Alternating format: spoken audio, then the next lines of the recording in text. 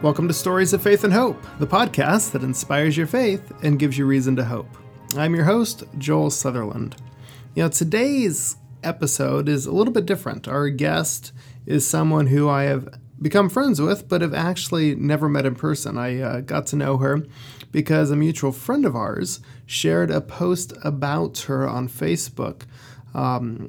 She was featured on a Facebook page called Humans of Adventism, and one of our mutual friends shared the post about her. And as I was reading about her story, I was so impressed and inspired by what was written there that I reached out to her and asked her, would you be willing to be on our podcast? And she very graciously agreed to. And so she called in on the phone and we had a conversation. And just a little bit about her. If you go to our website, it says several things about her. It says that she's a model, she's a TV host, and she's also a Lyme fighter. And she's been struggling with Lyme disease for quite some time now. And when people look at her life, when they think of a model or an actress or a TV host, they picture this glamorous life. And she made it very clear that this is not the kind of person that she is or was. She didn't grow up this way. She was definitely had a difficult childhood, dealt with dyslexia. And I don't want to take a whole lot of stuff away from the interview that you're going to hear in just a minute. But she came from kind of a difficult upbringing. And she's still going through a lot of difficult situations right now, but through it all, she's been able to honor and glorify God and talk about His grace in her life. And I just hope that as you listen to my conversation with Courtney Hurst today, that you would be just as inspired as I was. Here it is.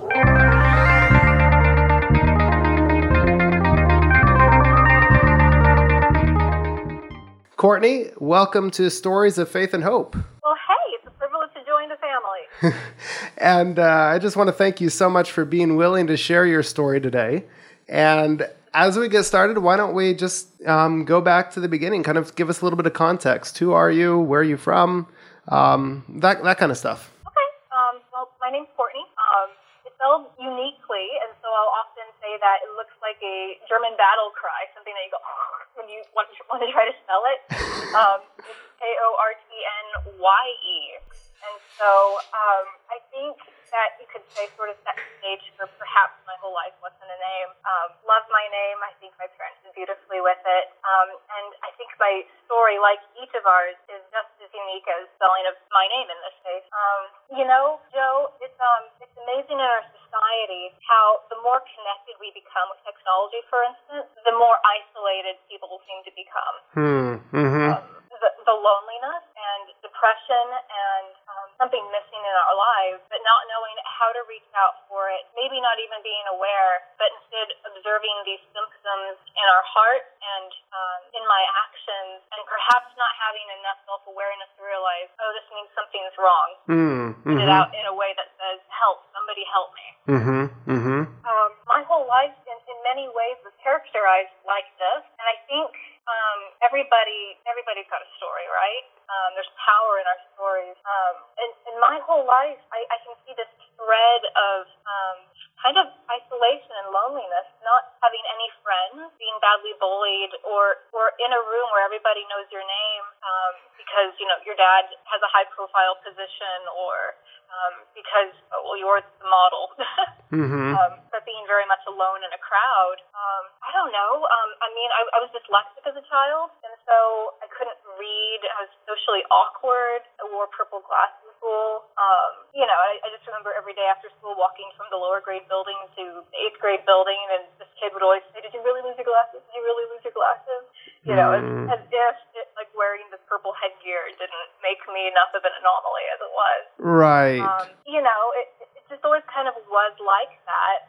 High school, I went to a boarding school, and it's to me the boys' place to bet to see who could get in my pants first. The 3-year running bet. I'm sorry to say somebody did sort of win-ish. But that made me, as a young, very sheltered, self-conscious Christian girl, say, well, if boys can be pimps, girls can be too. And so I started having these thoughts of needing power and needing to prove that I was worth something. And, I went to college. I had more options for friends at that point. Would spend hours at a time trying to, memorize concertos. And, I did like 5 internships in 3 years and was teaching music lessons and was getting, degrees and all this other stuff. And yet when I graduated, the economy had collapsed and I couldn't sell my brain, but I could sell my faith, which was ironic because my entire life, with my mind being wired differently than some, I not only thought I was stupid, but I knew I looked different from all the other kids, and I thought it was bad different. So I also didn't know I was pretty, which is why it was so strange that when I couldn't get a job a year later after I graduated, I could work with Ford models in Miami. So let's go back to something that you said just a minute ago, and that was all the way through this, and it kind of ties into there where you didn't think that you were pretty. This is something that I don't know that we talk about as a church, as Christians, enough about the value that God places on us, and realizing that we are different, and I know you and I talked the other day a little bit about this. If it's so easy when we're in the middle of all of this to forget whose child we are, and to look at what other people think of us, and base our own value upon what they think our value is. Yeah, very much so. It's like our self-worth comes from 4 different places, generally. What does my gut say, who I think I am? The looking glass self, what do the people around me say? What does mommy tell me I am? What do my friends tell me I am? Social comparison, kind of like keeping up with the Joneses. Do I have the nicest house on the block in a cheap block, so I think I'm the king because I have the nicest one, or am I in a really nice neighborhood but maybe not the nicest house and I think I need more? And then the 4th one, which according to Professor Heather Thompson-Day at Andrews University, in her opinion, the 4th one is the Holy Spirit. What does God say I am? That one's not necessarily in the textbooks. So these labels that people place on us, or whether we hear them or not, it can literally be people's lack of action that causes something in me to know that they've categorized me, or for me not to be categorized positively, that can alter our lives. Because of Lyme, when you get sick, you'll try anything. And for me, when your typical regimen for Lyme didn't work, I sought a number of different modalities, and finally through homeopathic medicine and Bible-believing Christian people, I've been finding some things that work. And, it's strange how the Bible has been right all of these years. Yes. As a man thinketh in his heart, so is he. Where is it? Galatians 5. Is that the fruits of the Spirit? Yeah, the fruits of the Spirit, love, right. Joy, peace, mercy, long-suffering. Or, in Philippians 4:8, where it says, finally, brothers and sisters, whatever is true, noble, right, you're of good report, excellent, praiseworthy, think of these things. When we don't obey the Lord just because he's right always, but we don't know the reason behind it, we actually can cause disease. And science, more and more, as they research these things, are finding that, bad feelings, if they're not dealt with, can actually change the molecular makeup of my cell and almost, as it were, take a space in my body. Wow. In the entire organ system. They're also finding that, for instance, saying bad things about people can lower my body's frequency. We're electrical beings, our brains have wattage. So if you're measuring in megahertz, saying bad things about somebody lowers my body's frequency by 12 points. Wow. There, raises it by 15. Wow. That's incredible. And it's amazing how research is backing, or science is backing up what we knew in the Bible all along. I want to go back just a second before we get to your recovery and that, and I want to go back to you were able to find work as a model, and life seemed to be going pretty well for you finally. And then what happened? How did you feel when you found out that you had Lyme? It was actually a relief to have the diagnosis. Having one did not upset me because I kept telling myself, try harder, pull yourself up by your bootstraps. I was drinking, for somebody who's supposed to be really, really healthy, I was drinking 5-hour energy drinks a day to be functional. Wow. I'm sure the doctor's listening going, oh my goodness, he's lucky to be alive. Yes. I had entire trash bags of garbage in my bedroom because I tried to pick things up, and then from exhaustion would just lay down, but I couldn't sleep at night, and I'd stopped eating, and maybe I would bathe once a week. And my parents just thought I was depressed or lazy, and I thought that I just wasn't trying hard enough. So get out the lead, let's go. These labels that we place on ourselves when we don't listen to our bodies and the things that we say to perhaps push ourselves when something else might need to be addressed. Right. Wow. So then finding the diagnosis was a relief, and then as you said, you found help finally through Bible believing Christians and homeopathic methods, medicine, and you've been on the journey healing ever since then. Yeah. The more I heal, the more I realize how spiritual this is, and I don't mean it to be for those of us who are constantly on guard, as we should be. We're commanded in the scripture to be wise as serpents, so harmless as doves. As strange and foreign as it might sound, I think healing physically comes with spiritual and emotional healing as well. And the more I work to heal, the more I pray and forgive people again. I forgive myself again for letting myself down, letting my friends and family down for the money it's taken to invest in getting well, for not pursuing my hopes and dreams and for them taking longer, for not being whatever, fill in the blank, for the hardships that I've endured, people who were hurting and then hurt me as a result. And it's amazing that as I find new levels of healing physically for the brain fog and the joint pain and the lethargy from Lyme disease let up gradually for some reason, because our God made us total creatures, totally entwined in ways that we'll have a blast studying throughout the ages. The more I heal, the more it becomes easy to let go and to forgive. Wow. It's just finding that connection, that we really are, as you said. We're designed to be whole beings, with our emotional as well as our physical health and spiritual health, and as one strengthens, the others do as well. That's powerful. We serve a powerful God who wants us to give him our garbage. Praise God. So, Courtney, what are you currently doing? I think God has placed something exciting in your life, and ways that, or an outlet that you can share some of this with the world. Where are you currently right now, or what are you currently doing? Well, technically my full-time job is to get well, but when I got so sick that I threw my hopes and dreams away and flew home from Cape Town, South Africa to die. I was in my grandmother's living room when a man from the local church came in and said, we have a dream of producing a health TV series, and we would like you to host and produce this show. Would you be interested? Wow. And at the bottom of the Lyme Dragon's barrel, God dumped the desires of my heart in my lap, and it's been my motivation to get well ever since. Wow. Wow.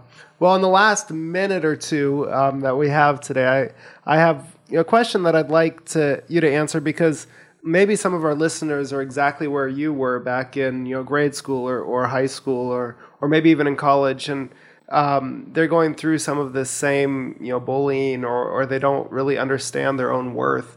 And so if you could go back and talk to yourself at that time, what would you say? What did you really need to hear when you were going through that now through everything that God has brought you through, you can speak that to yourself and to our listeners? I think there are a couple of main points.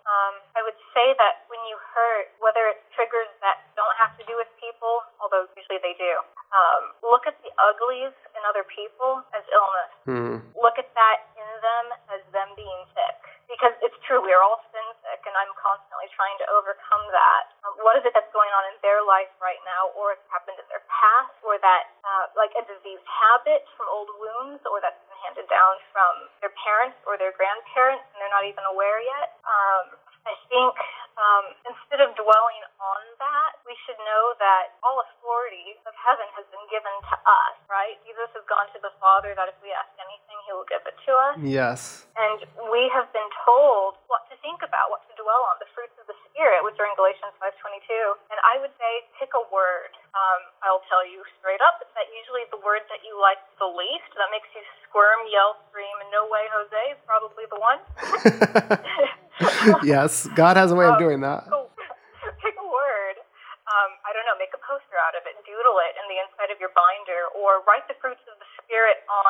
jar of water if you want, and drink that water, keep in your room or on your desk. Drink the goodness as a physical reminder if you want. And pray that over your enemies. Pray that for yourself. And you might have to do it every day or several times a day. But I think if we can use Scripture as medicine and see the uglies in other people as illnesses, it keeps it from becoming this contagious plague that then makes us sick and causes us to spread it. And again, because our God has given us all authority of heaven, if we'll ask in His name, He will help our heart overcome it. And when we are filled with His Holy Spirit and the fruits of the Spirit, we'll then be able to speak that over others in prayer and in our lives and actions and be more than conquerors through Him who loves us. Wow, that is powerful.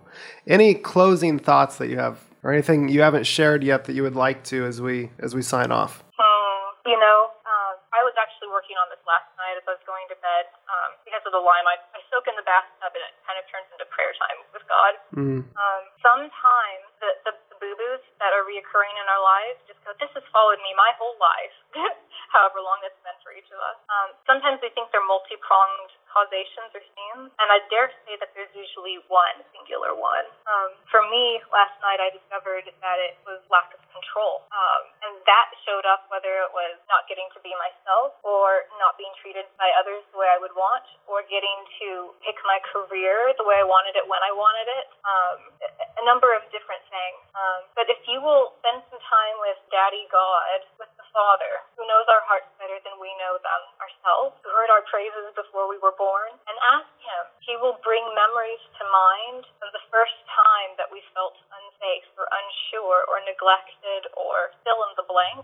And if you will just ask Him to take it, maybe you need to picture His goodness washing over it. Maybe you need to physically show it like a slingshot, or even picture a catapult and like an axe, chopping it off and swinging it His direction. Give Him the root of your ouch. Give Him the root of everything in you that doesn't belong, and He will heal that and make you whole. There are differences between my story and Courtney's story, and I'm sure your story and Courtney's story. You may not struggle with dyslexia or Lyme's disease, but whatever you are struggling with, whatever your childhood looked like, I hope you saw glimpses of yourself through what Courtney shared. As she said, everyone has a story, and God is longing to glorify Himself through whatever story you have. Next week, I want to introduce you to a friend of mine. I have a special guest named Ruth who comes into the studio and shares her story. And she has miracle after miracle after miracle that have occurred in her life. And I'm just so excited to share her interview with you because it inspired me so much. So here's a little glimpse at next week's episode with Ruth Gibson. I was in a head-on collision. My mom did not have a lot of money trying to raise 4 children in the absence of a husband.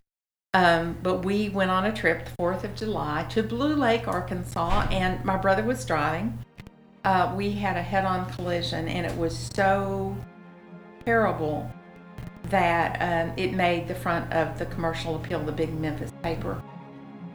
I cannot wait to share that episode with you next week, and I can guarantee that you will finish the episode more inspired than you were when you start. Well, that about wraps it up for this week. Music was provided by Dexter Britton under the Creative Commons license. You can find us online at faithandhoperadio.com, on Facebook at Faith and Hope Radio, and we are on both Apple Podcasts and Google Play. So go ahead and search for us there, give us a 5-star rating, and make sure you subscribe. I will see you next week, and in the meantime, have faith and hope.